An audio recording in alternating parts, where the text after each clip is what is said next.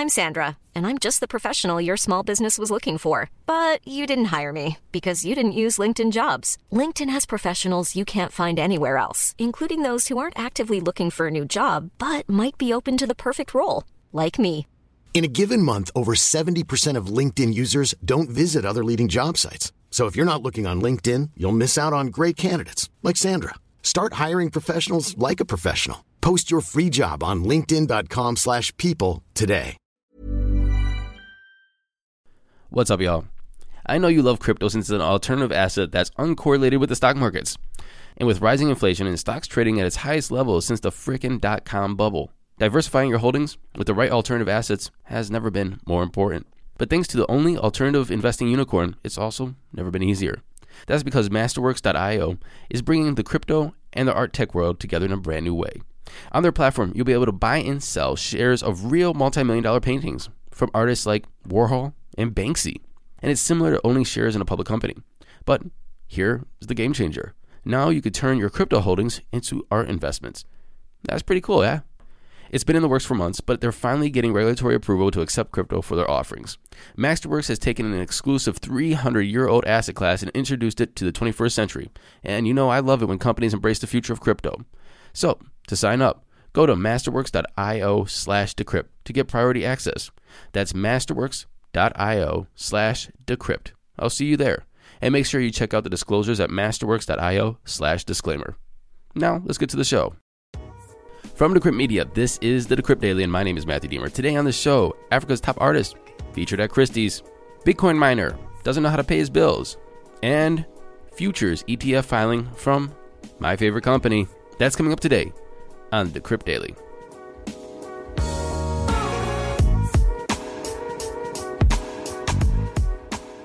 What's up, everybody? Welcome to the show. Today is Thursday, October 14th, 2021. Not much to talk about today unless you want to talk about Squid Games. Everybody's talking about Squid Games. Have you seen it? Squid Games. Email me, matthewaaron@decrypt.co, and tell me what you thought of Squid Games. What I've been trying to think about this morning is how to associate the use of blockchain or crypto or Bitcoin or the adoption of a decentralized financial system and compare it to what we saw in Squid Games. If anybody has a good analogy or a good way to try to wrap those two together, send me an email. Let me know. Or just tell me how you like Squid Games. Now, to those crypto prices. Here comes the money. Here we go. Money talk. And I'm recording this at 11 o'clock Eastern Standard Time. Bitcoin, $57,587. Up almost 3% in 24. Ethereum, $3,790. Up 8.9% in 24. Binance Coin, $472, up 3.6%. Cardano, $221, up 4.3%. And Tether's in the number 5 spot. Rounding off the top 10, we have XRP, Solana, Polkadot, which we should mention is up 17% in 24. They had a big day yesterday. USDC at number 9 and Dogecoin number 10. Total market cap, we were at $2.4 trillion. A BTC dominance of 45.1% and an ETH dominance of 18.6%. And now it's time for Coin of the Day. Our coin today is Mobile Coin. It's number 216 on CoinMarketCap, which 216 is actually the area code of Cleveland. So there you go. You get some facts today. It's currently trading at $9.74, up 2.9% in 24. Its market cap is $722 million. Fully diluted market cap is $2.4 billion, which means, I don't know, there's no percent of how much circulating supply is in there, but there's a lot to go, as you can see. It's probably like 30% or so. 24-hour volume is around 1.5 million, by the way. So what was the all-time high for Mobile Coin?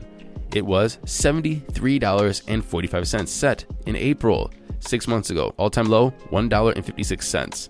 So it's down 86% from its all-time high, but up 523% from its all-time low. Where can you buy this Mobile Coin? FTX, Bitfinex, Big One, Hotbit, and that's pretty much the end of liquidity there. Actually, I'm going to take that back. Hotbit doesn't have any liquidity. Most of it's on FTX. So what is Mobile Coin? Well, straight from the website. Actually, their website has a nice little video that I was trying to find a way to download, but I would have just had them explain it to you. But I couldn't, so here's what it says. What is MobileCoin and why was it created? Well, MobileCoin is a privacy-focused cryptocurrency designed for use in everyday transaction, and MobileCoin addresses 4 fundamental issues: privacy, transaction speed, energy consumption, and optimization for mobile devices. No one except the sender and receiver can see the details of the transaction. The public blockchain is encrypted to ensure privacy. MobileCoin is an unrivaled cryptocurrency designed to be fast and secure enough to be used for mobile transactions. And then it goes to say, MobileCoin is currently not available to U.S. people or persons in the U.S. That sucks, and that's MobileCoin. There you go. It's a payment cryptocurrency. Not much to say about that, and MobileCoin, number 216. Moving into today's headlines. Africa's best-known digital artist, Asananchi, who uses Microsoft Word as his canvas, is featured at Christie's. He was born in Nigeria in 1991, and he said this: "My father was drawn to the computer because he's a businessman who had to write tons of letters to business partners. The emergence of cyber cafes in Nigeria at the time, when it was super expensive to own a desktop computer, was a really good thing for him.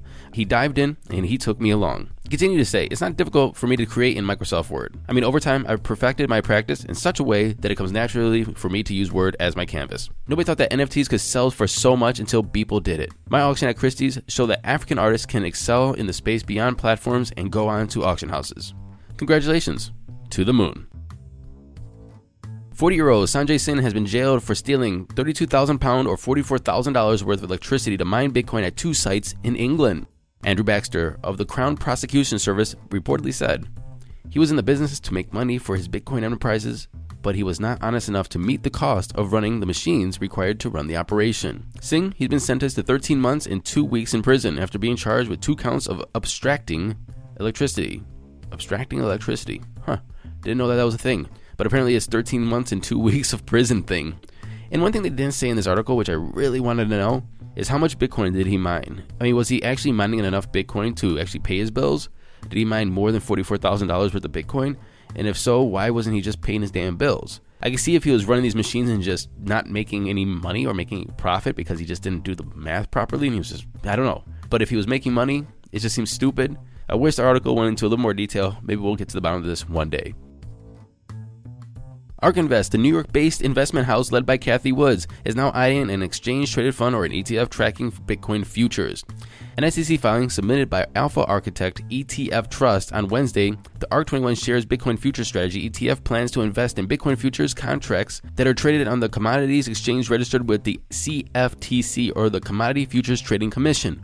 While ARK Invest has officially lent its name to the new product, which also has a ticker of ARKA, ARKA, the firm does not make investment decisions, provide investment advice, or otherwise act in the capacity of investment advisor for the fund. Instead, ARK has agreed to provide marketing support for the fund's sub-advisor 21 Shares US, an affiliate of Switzerland-based 21 Shares AG. Just a quick note and a reminder from a show a couple days ago. Pantera CEO Dan Moorhead fears that a Bitcoin ETF launch could have negative impacts on the price of Bitcoin. And if you remember, he pointed to 2 different points in history. The first one was in December when the Bitcoin futures launched on exchanges, and basically that was the end of the bull run in 2017.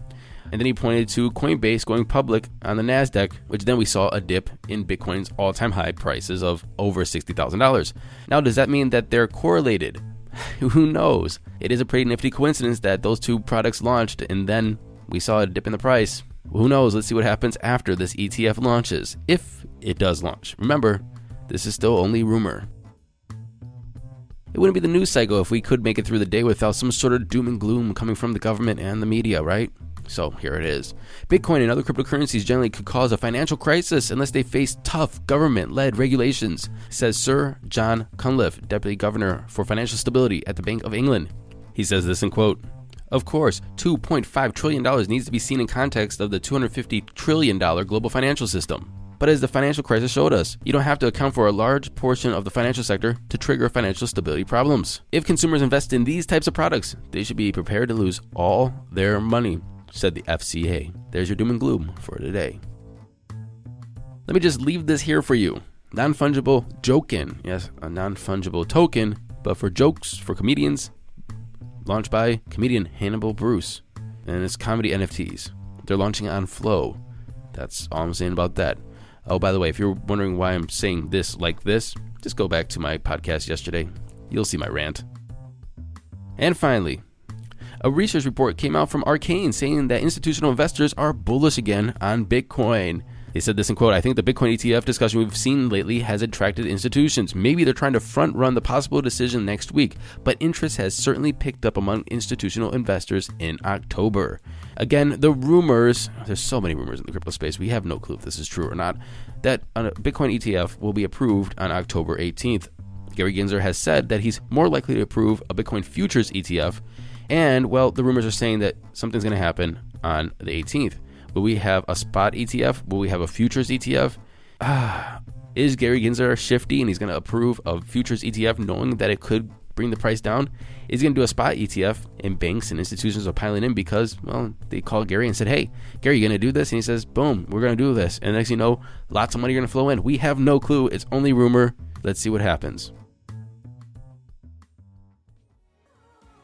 Thank you for listening to this episode of the Decrypt Daily. My name is Matthew Deemer. Don't forget to go to Apple Podcasts, like, subscribe, share, and leave us a comment.